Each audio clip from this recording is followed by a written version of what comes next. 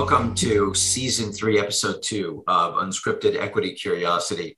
My name is Ami Joseph. I'm the sector head for technology at Hedgeye. I'm joined today by Andrew Friedman, sector head for communications at Hedgeye. And this podcast, Unscripted Equity Curiosity, is where Andrew and I and Felix get together. Sometimes we host someone from the outside or someone from one of the other sector heads at Hedgeye.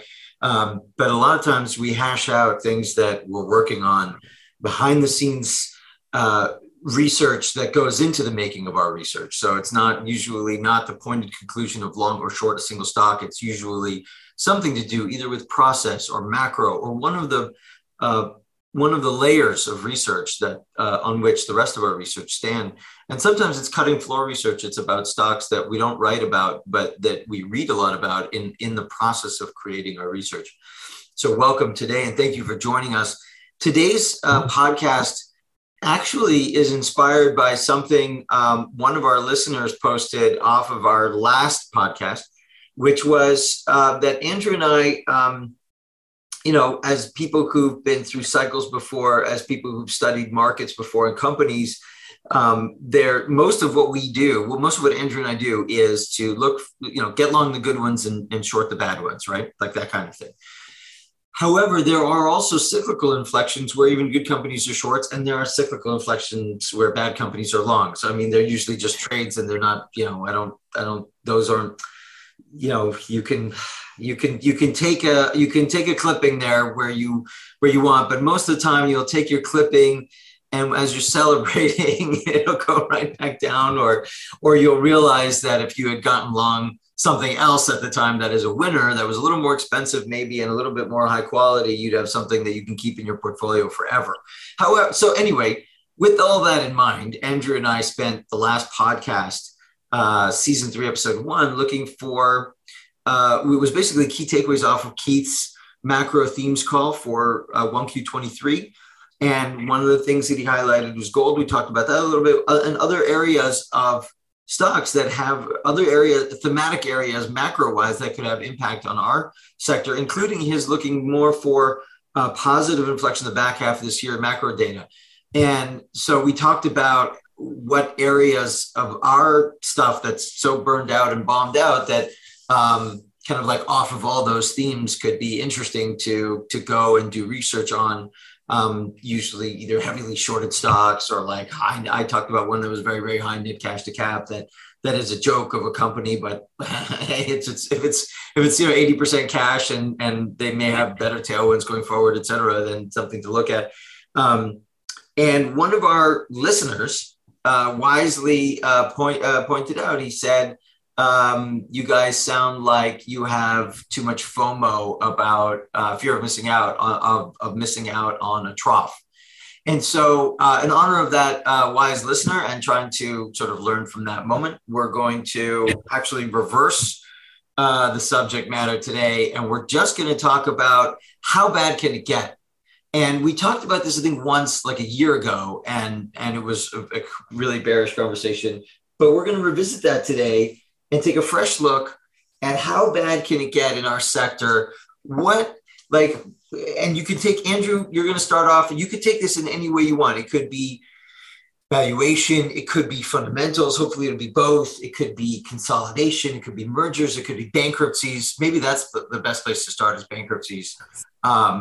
And like, where do you think like the interest rates have just gone from, for companies, for corporates, from 2% to 9%, and finance, and they're heavily indebted, and if fundamentals don't cyclically improve, this company's going to have to file or something like that. Maybe that's a place to start if there are any, but it doesn't have to be that.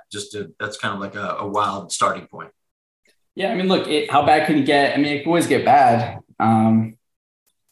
It's been pretty bad. I mean, it's especially the last couple months.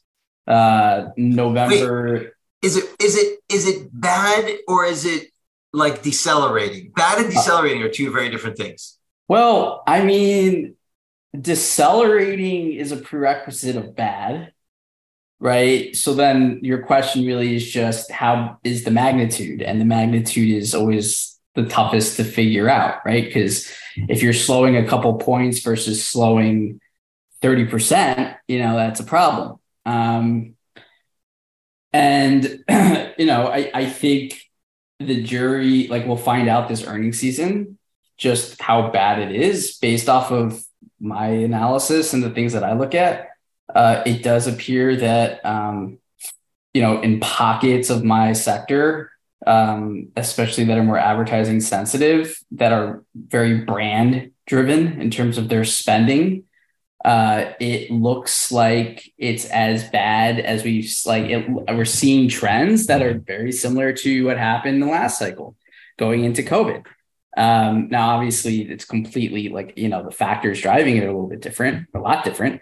But in terms of budgets just getting cut and people pulling back on spend, yeah, it's that type of demand destruction, that accelerating decline that is happening. And the thing is that, at least specifically related to the brand advertising space, because I'm focusing on that so much because A, it's really important, but B, it tends to be the most cyclical, right? Because it has the less direct return attached to it from an advertiser standpoint. And so it's the most discretionary part of the budget that you can cut and justify. So it has a higher beta to it. And typically Q4 is pretty strong from a brand advertising standpoint. And usually you see Q4 that's, 20, 30, 40% higher sequentially, seasonally, right, compared to Q3. And, going into October, it looked like it was pacing this way, but then it looks like it got worse November through December. And that as the quarter progressed, people didn't decide to increase budgets. They decided to continue to ratchet down. And so it looks like Q4 is going to be flat compared to Q3, right? If not down. And I've gone through a lot of data. I got to go back further, but I don't think we've ever seen a Q4 period in recent period, like last 10 years, where Q4 was actually flat or down compared to Q3. And so for context, is this an area where people make their year on Q4? Is this an area that 35% of your year of revenue for the year? Is it Q4 is 35%? Yes.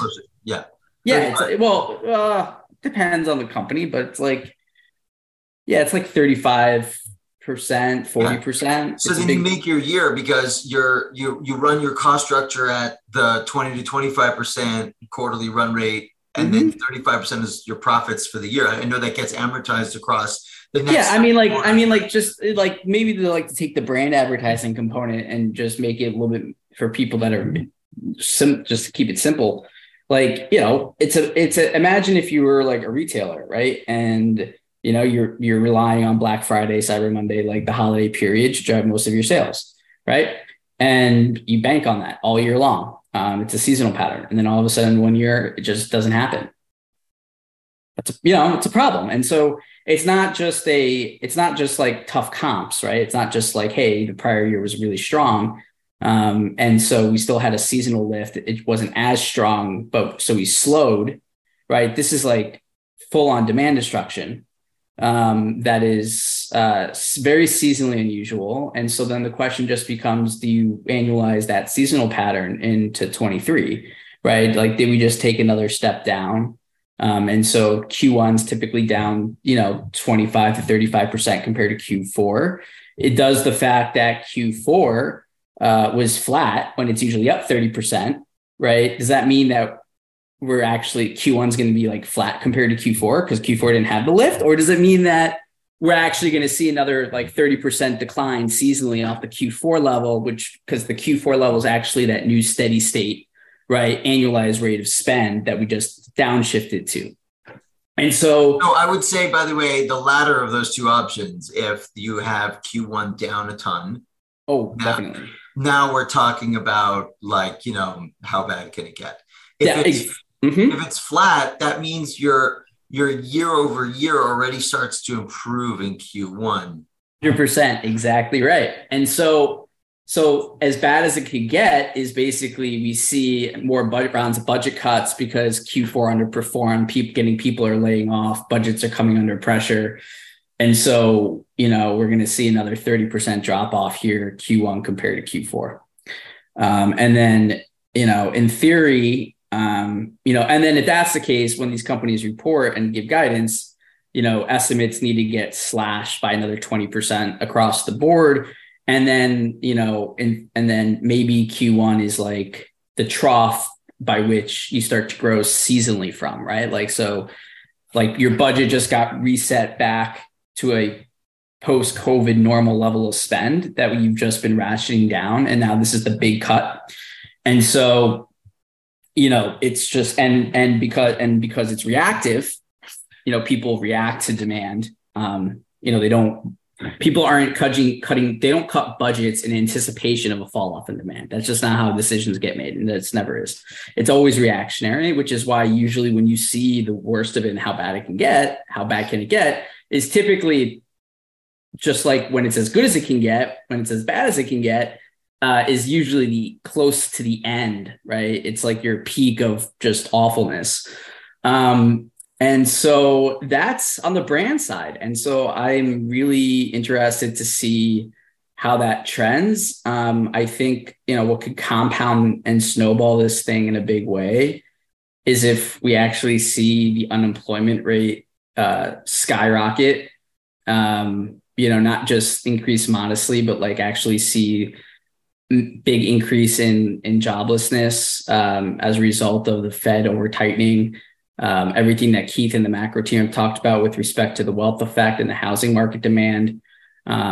If we actually start to see, not just slowing of consumer demand, right, and consumer spend being reallocated, right? So the last, call it 12 months we've been in this period where we've basically gone back to 2019, like pre-COVID levels of like consumer spending patterns, shifting bad debt expense, all that stuff. Now the question becomes, we just downshifted back to pre-COVID. Do we stay here, right? Because this is like some level of new normalcy before we kind of fall off a cliff, or do we just continue to fall off a cliff? And does the consumer retrench in a big way, right? Because like classic cycle, like this is just textbook cycle stuff, right? Is that the consumer savings rate in a contraction goes up, right? And spending goes down.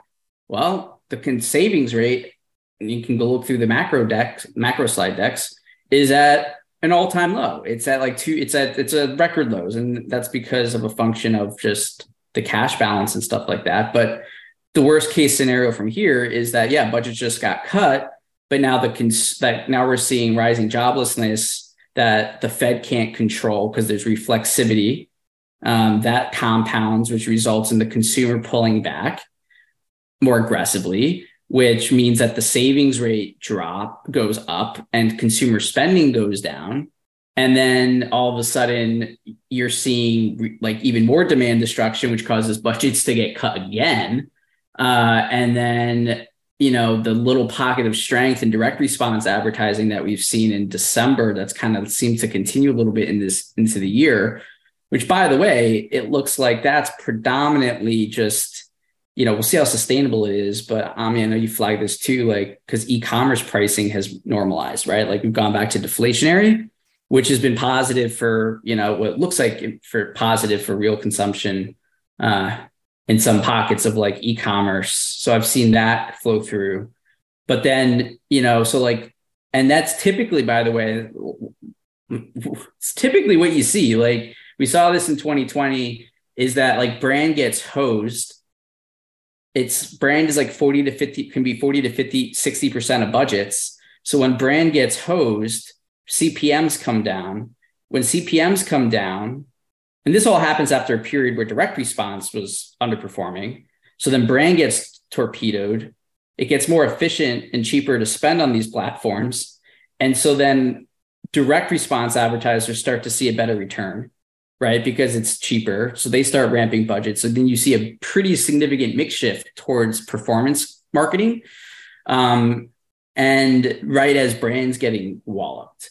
And then that typically is a little bit durable because, that trend's durable, and then brand is slower to recover. But then that's how the cycle works for digital advertising.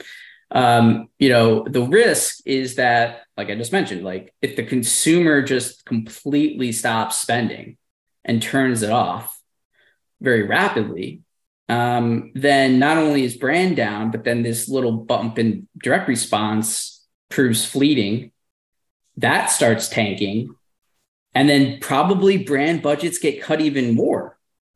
I would say that, okay, so first of all, let me give you a data point, which is that the U.S. Census reported yesterday morning, 2 days ago, Wednesday morning, monthly retail sales and monthly non-store retail sales, and which is like a proxy for e-commerce. And it was a lot better than we were like modeling. And it looks like the last 3 months, October, November, December, held up, actually, were good. Now, I know Brian McGough, was, for those listening, sector head of Hedgehog Retail, talked about how consumers always spend. They always show up until he thought by February, the personal savings rate would be zero or negative. And at that point, the consumer really is tapped, and that's why 2023 is going to suck.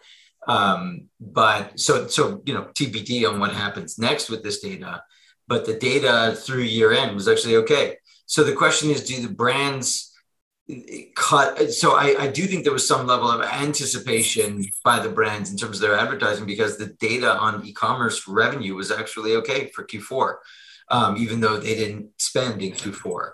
So I think there's some level of anticipation there. In terms of what happens next, I don't want to make predictions about the consumer because it's out of my area of expertise. So I don't want to I'd probably rely on Steiner and on Keith and on Brian McGough for what happens next over the next 6 months. And I think their views are pretty dire.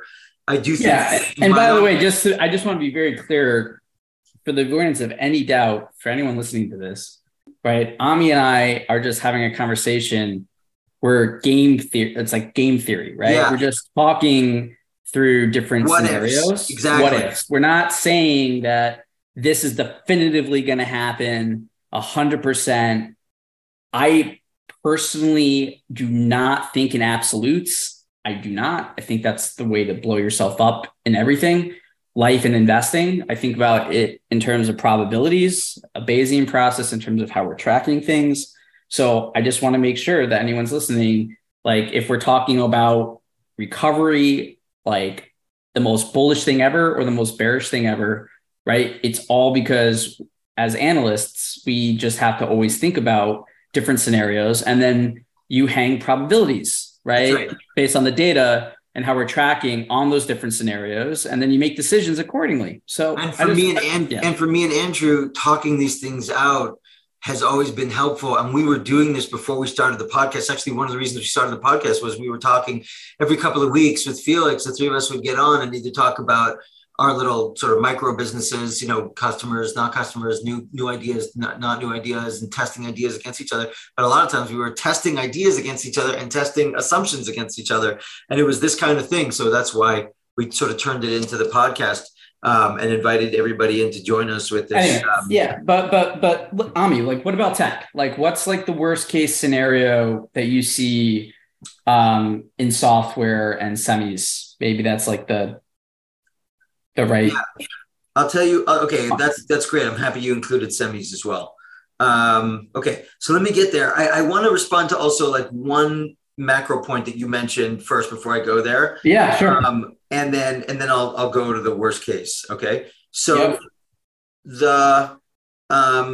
you mentioned an increase in joblessness, and like, I guess what I would say is, and some of you who are listeners know this because, I think I was either on Twitter with some of you or even in email directly with some of you who are customers.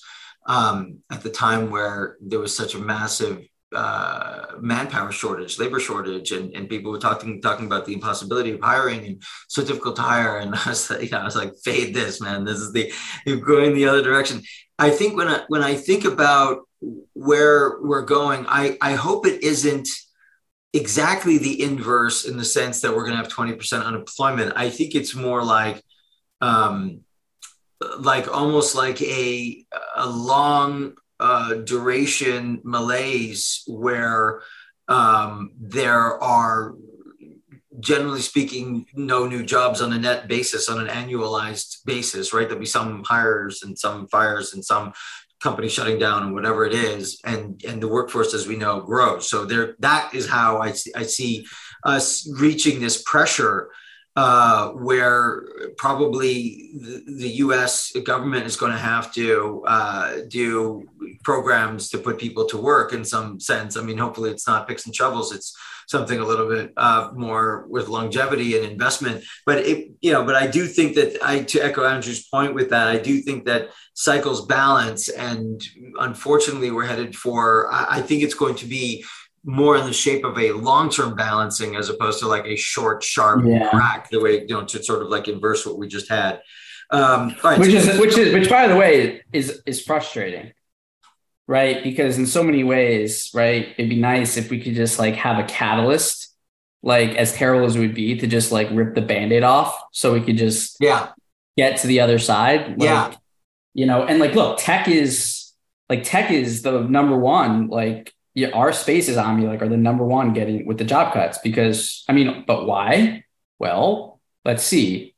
They were the first in, right? When we think about the pandemic, right? And now they were the first out. Do I have that backwards? Either way, you get the point, right? Like, so now the question becomes like, okay, they're cutting, but like the economy is not just Google and Microsoft. Like, as much as it felt that way during the pandemic, right? Like, they're not the majority of, job creation. And so, when I look at advertising spend by industry, like, you have travel, you just have like, different parts of the economy with different types of exposures that we're covering at different places in time. And so that's, to your point, of it being slower, I think that's going to be a big factor as well, right? Where like, if you're like a Live Nation, for example, was still crushing it this time last year, through 2023. Yeah. So anyway, we don't have to go there. No, that's a great point. I want to separate between the two different cycles embedded in this, in our comments right now. Okay. So Andrew was just talking about the accelerated sort of 2-year pandemic cycle from the pandemic lows to the post-pandemic highs, and now, kind of like fading that and comping it. And so in that sense, yes, I would say that the areas of the world, of the economy, that were underutilized and underdiscovered and underspent and undercapitalized during the pandemic, whether it's energy or whether it's hotels and restaurants and travel and things like that, and those areas that were underspent probably are like worth looking at, which is why actually Andrew and I have invited one of the sector heads at Hedgeye to come and speak on this podcast in a few weeks to talk about his area, because that's one of the areas that kind of like, so we're gonna get a little bit more into the weeds there to understand it and understand those tailwinds and headwinds from macro versus recovery, kind of like recovery post. But when I'm thinking about, when Andrew says to me like worst case scenarios for software and semis, I'm actually thinking more about the combination of the fact that I actually think of this pandemic cycle as the cherry on top, or as the blowing off of the top of this amazing, the beta period of like an alpha cycle. Like, we had a great cycle from the lows were 2011, 2012. And since then, it's been almost entirely good, with the exception of a few months here and there. Maybe the back half of 19 was slowing because of the tightening of the Fed and so on and so forth. But like, there were in 16, there was like kind of like before the election, there was a slowing.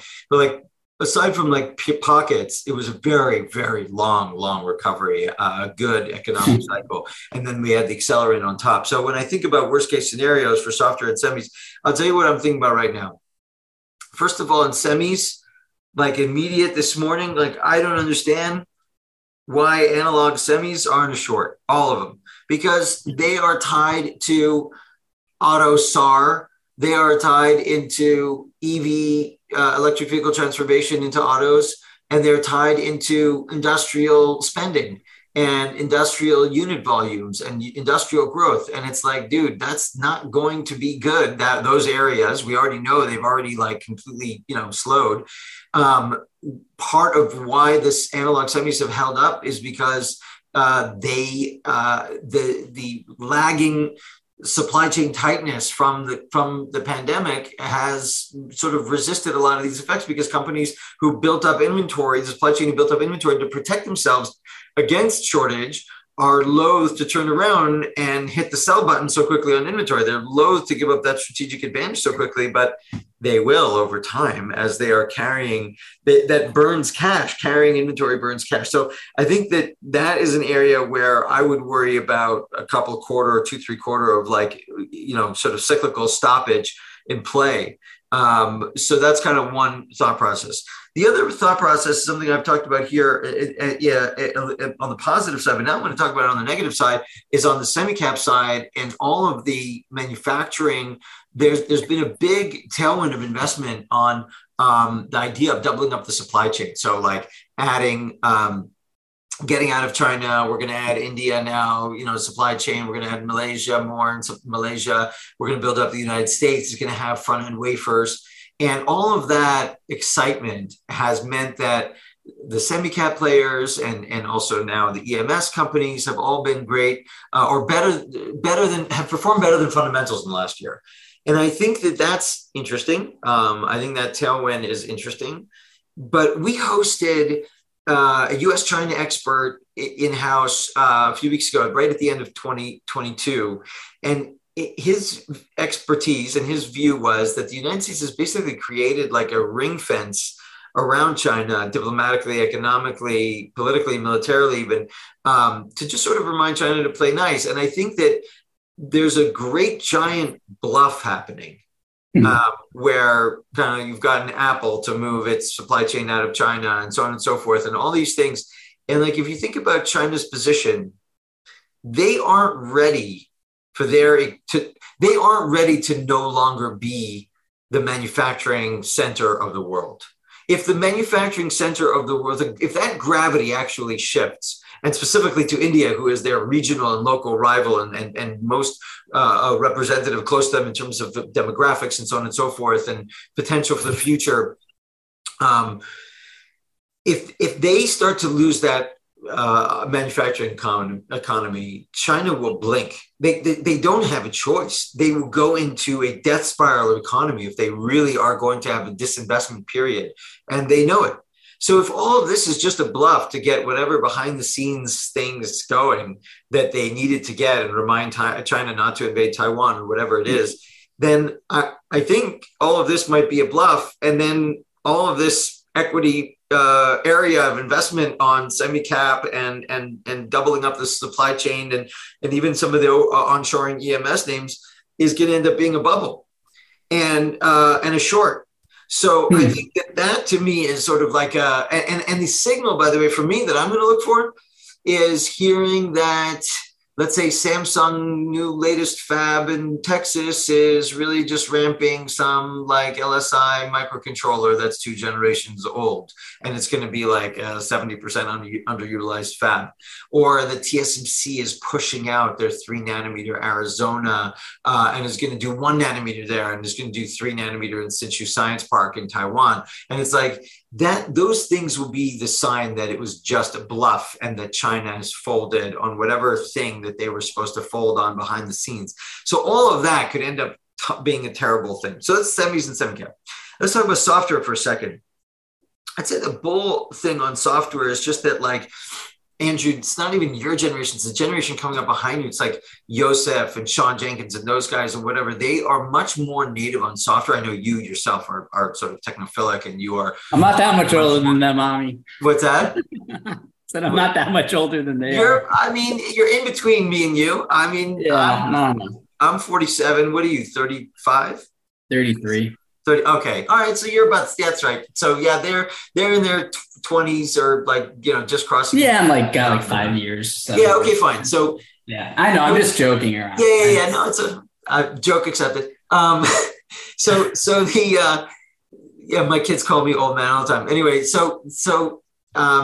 that generation is growing up much more software centric and much more using software, leaning on software to automate processes and to be faster and smarter and better with their work. And that's the bull case on software, is that a lot of the software growth is going to stick around because this generation needs it, wants it, relies on it. I would say the negative, though, is if you think about the enterprise technology budgets of the top global 6,000 companies, which really is what drives most of the backlog creation for software. Really more than 50% of software backlog creation, and obviously key to growth at this point, is from those companies. It's been exciting for the last decade, because you've got to like transition to the cloud and everything, around that, all the security holes that come up, all the storage transitions and networking transitions and DevOps and different ways of work that are enabled and so on and so forth, and multi-cloud. But like there also are long, like 10-year periods of time where those budgets are really boring. Like the changes they're making they're looking to save money. So the new software they're buying is like something that saves them money. Like deduplication was a big thing in like, I think 2003, 4, 5. Virtualization was a big thing because, again, it was like a big money saver. Like those are money savers. So they got investment. And those are the hot areas of software where the stocks were expensive and high growth. But like those were pockets. Everything else in enterprise tech sort of sucked. And I think that's where you kind of have to, the bear case is that we're going into boring land in enterprise software spending.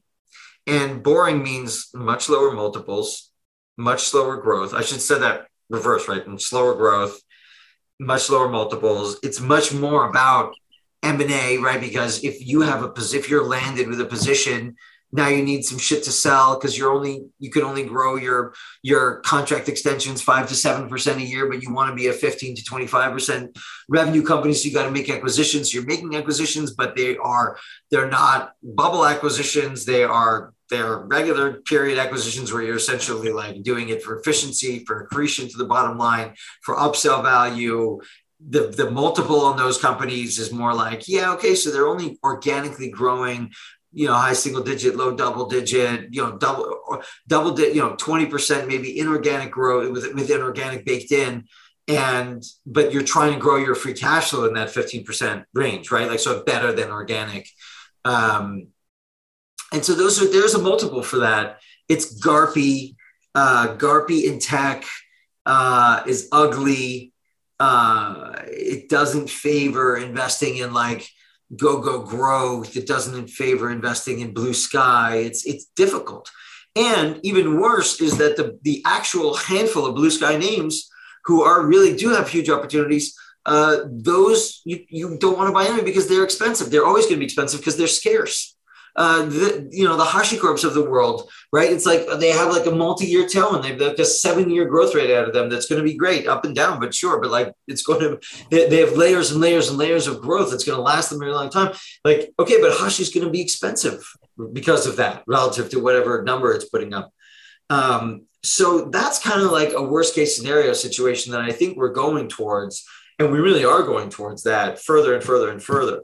I think what I tried to express last time is we're in this place where we're hitting easy comps on these names, where a lot of these companies got the memo on generating being OpEx disciplined and generating a lot of excess free cash flow. There's a bubble in institutional investors and retail investors looking for GAAP profits and meaning excluding stock-based comp, and also free cash flow adding without stock-based comp helping. And I think that's a bubble in itself that will extinguish because the real growth companies will be growth companies and so on and so forth. So there's sort of like almost like the game of the mechanics of maybe like a trade that echoes Keith's long goal position, because you have these companies that are suddenly like heavy cash balance sheets that are going to fill up with the arrow towards a lot of free cash flow, and going to fill up a lot of free cash flow, and they've been bombed out and they're cheap and they're still growing very fast. So that's kind of like more like a moment in time. But I think the worst case scenario is that sort of like almost like a gradual, like this is going to be less and less relevant. Now, AI has a possibility to trigger a wider investment world that makes these things kind of creates a cycle. But AI also has the potential to be the kind of thing we look back in a year's time and be like, hey, remember all that when everyone was talking about that? That went away fast, because it is, it's still such early. The efficiency gains, though, the productivity piece is something that's just like so fascinating of it, right? Like the potential, and you brought this up, and we've chatted about it, about soft programming side, right? Like this, and chat GBT, right? Like if that, like the potential for like AI just to actually take someone's productivity and increase it by 10, 15, 20% in aggregate is massive, right? And it's the world is struggling right now with productivity, right? Because they hired too many people through COVID. And I'm not saying that's like, AI is like the solution, but it's something that's just like, I think about it from what we do, right? Like, man, if like all of a sudden, instead of having to like, code, like learn Python and do all this advanced coding and do it on like other software platforms or types of notebooks, and instead like actually Microsoft can put this natively into Excel, right? And now I can actually like in simple language explain what I want to do and have it run advanced queries and analytics, something like in a very efficient way. Yeah. Or even if it means that like, instead of trying to like, configure data, right? Like analyze larger data sets, and something that you would typically either need SQL for or Python to do, that would probably either require you to learn SQL, either of those coding, processes, or you would have to hire a developer for. If all of a sudden, like something that would take me like 15 hours to do in Excel, or like even 2 hours of my Excel computer time to process, right? If all of a sudden now, because of AI and that ability, it's like 30 minutes or 10 minutes, like that's pretty cool. Yes. However, what I'll say is that because that AI is available to everyone, and so you're not the only one owning the tool, in the beginning, there's some kind of efficiency gain, which is good, automation. However, what it also means, and this is why I'm not sure like how the whole AI thing is going to, today I would still call AI a destructive theme, destructive to equity value, not additive today. And the reason why I would say that is because all those things you can automate and do automate via AI, the value of those things goes down tremendously. The value of what things? Like, for example, let's say you use AI to generate a weekly note off of that. It's going to read your inbox, all the emails you've sent to institutional investors, collect, all the great insight nuggets that are in your emails, going to generate an amazing weekend note for you. And all you have to do is look at the rough draft and hit send. Like that's very powerful and interesting, right? But I would say very quickly, the things that are in that category of almost like automated productivity, the incremental value that those generate. I hear what you're saying. Squashed because everyone has access to that tool, and so what it means is that human creativity above AI becomes more important, and is actually the thing that is going to I completely hear what you're saying. Basically, it's the same concept, right? Like almost like, look, like where we are today, right? Like we have to be creative. Like you and I have both seen like new data sets, things quickly become commoditized. Yeah. Right. And like they're shiny and new and interesting for like 6 to 12 months. And then because of that, like that arbitrage, that value just gets completely captured, because then everyone on the buy side and the sell side all of a sudden are doing the same exact thing. And so then you always have to be like fighting and iterating, looking for the next thing. So, I agree. I mean, I think that makes sense. I think that's just, but that's like advancement, right? Like that's just like think about even just think about the example I just gave you about your inbox. If let's say a large client, right? Think about a large hedge fund client is applying that same approach, and they're examining everyone's inboxes. They're pulling amazing nuggets from 150 sell side analysts emailing and other portfolio managers from outside of their firm or other analysts. They're pulling nuggets from those emails to their vast, hundreds of people who work for them, whatever it is, and putting out a weekly, like the best things we learned as a group this week, in which case your one little, using AI, and your one little email that comes out, Andrew's insights, is, kind of like immediately, what I'm trying to say? Like the value to create value in an AI world becomes harder, I think. And I think that that's where one of the reasons why I still see AI will take a lot of what we do today that is valuable and actually commoditize it. And that's good for the world in the long run, but it's a struggle. It's going to push all of us and further deeper into that. Well, you know what it is? I think it's a huge risk for anyone that has outside exposure, personally or professionally, to any of the tasks or things that are automated, right? Like that is like, and you've talked about this too, like it's like if you're a programmer, right? Like let's say like all you do is program, like there's obviously an element of creativity there, right? But like you have to also think like there's pockets of that are just going to be completely commoditized. Absolutely. Like wiped out, commoditized. Absolutely. Right. And like where has been the biggest area of investment, like both in terms of salaries, compensation, and also skills and like focus. So like, and look, the value, in my opinion, like the creator, the person that like thinks of something, right? The person that's adept at directing and thinking through problems and using tools to create value, like, yeah, they're always going to be there. Right. And that's why, like, the human element's always going to be like really important, because that's how value is created. But the behind the scene, it's going to be probably commoditized to some extent. So anyway, we kind of totally got off topic. It's a fun conversation. But maybe that's part of as bad as how bad could it get? Well, I mean, I don't know. Well, I guess if 30% of programmers just become irrelevant, right? Or like commoditized, and therefore you're not paying them, they're not worth like $500,000 a year. They're only worth 100, then that's like really bullish, okay, right? So this comes back to our joblessness thing, which is that there are areas that AI will gradually, not like tomorrow morning, but gradually over the next 5 years or decade, will gradually erode the value that society gets from those participants. Broadly, there'll be it will force, kind of call it 25 or 30% of that existing group to move, to turn the dial three more times instead in the next 2 years instead of once, and to get to that creative layer where there is still a very big difference between goods. First of all, there's a big difference today in the world between people who write companies who produce really good software and companies who do not.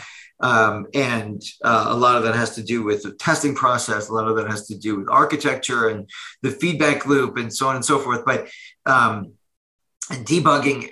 But I think that AI will help those processes, accelerate. But I do think there's still going to be that premium layer of good software, and I think that will still retain value. But I do think that there will be these sections of the economy that come under pressure. It's not just AI, but overall over the next decade, in the search for productivity, in the search for efficiency gains, And I do think that is a negative headwind for employment over the next decade that will make it harder and harder. And I think that if we had forward-looking politicians, which I think, again, not making a comment about this administration versus the last or the one before that, what I've noticed is from an economic perspective, most politicians in the last 40 years in my life have just kicked the hard questions, the can down the curb, right? They just kick it ahead and let the next politician deal with it because nobody wants to make hard decisions. And in which case, we're not going to have any really good solutions for attacking this problem and investment from the US government to open up new areas of economic growth that are sustaining and lead us in other ways. And it's going to have to be from the private sector, which is great, except that the private sector investment areas are like when you start a company, a startup, some new disruptive startup starts with 1 to 5 humans, not 5,000. It gets to 5,000 after 10 to 15 years, maybe, or maybe not. Maybe it gets only to 500 in some cases when they're really efficient. But so the soaking up excess employment and really creating long-term job trends from the private sector takes a very long time to soak up that capacity. Whereas the US government is the only one who can really do it in over a 5-year period, let's say, or a 4-year period of time. But no one really has that foresight and thought process. Okay, that ties it back to macro, and I hope I know that's a dreary point, but hey, man, you said how bad we said we'd go with how bad can it get, and that's pretty much how bad it can get. Andrew, I don't know if there's one or two last things you want to mention. No, I think that's it. It's just for humanity's sake, hopefully it doesn't get there, but there's always a path to all eventual outcomes, right? It's just a matter of what happens between, today, tomorrow, the next day, the following day, and just being ready for all eventual outcomes and being mentally flexible. That's right. Agree with all of that. That's a great place to end. This has been season 3, episode 2. Our next 2 episodes, knock on wood, God willing, etc., we'll be hosting. And so stay tuned for the speakers. One of them will be a sector head from Hedgeye, but there's another speaker from the outside who's going to join us on the next podcast. Thanks for tuning in. Have a great weekend, and we'll see you next time. Don't forget to check out hedgeye.com to get more actionable investing insights from our team of more than 40 research analysts. And check us out on Twitter at our handle, @hedgeye. This presentation is informational only. None of the information contained herein constitutes an offer to sell or a solicitation of an offer to buy any security or investment vehicle, nor does it constitute investment recommendation or legal, tax, accounting, or investment advice by Hedgeye or any of its employees, officers, agents, or guests. This information is presented without regard for individual investment preferences or risk parameters and is general, non-tailored, non-specific information. This content is based on information from sources believed to be reliable. Hedgeye is not responsible for errors, inaccuracies, or omissions of information. The opinions and conclusions contained in this report are those of the individual expressing those opinions and conclusions and are intended solely for the use of Hedgeye subscribers and the authorized recipients of the content. All investments entail a certain degree of risk, and financial instrument prices can fluctuate based on several factors, including those not considered in the preparation of the content. Consult your financial professional before investing. The information contained herein is protected by United States and foreign copyright laws and is intended solely for the use of its authorized recipient. Access must be provided directly by Hedgeye. Redistribution or republication is strictly prohibited. For more detail, please refer to the terms of service at hedgeye.com/terms of service.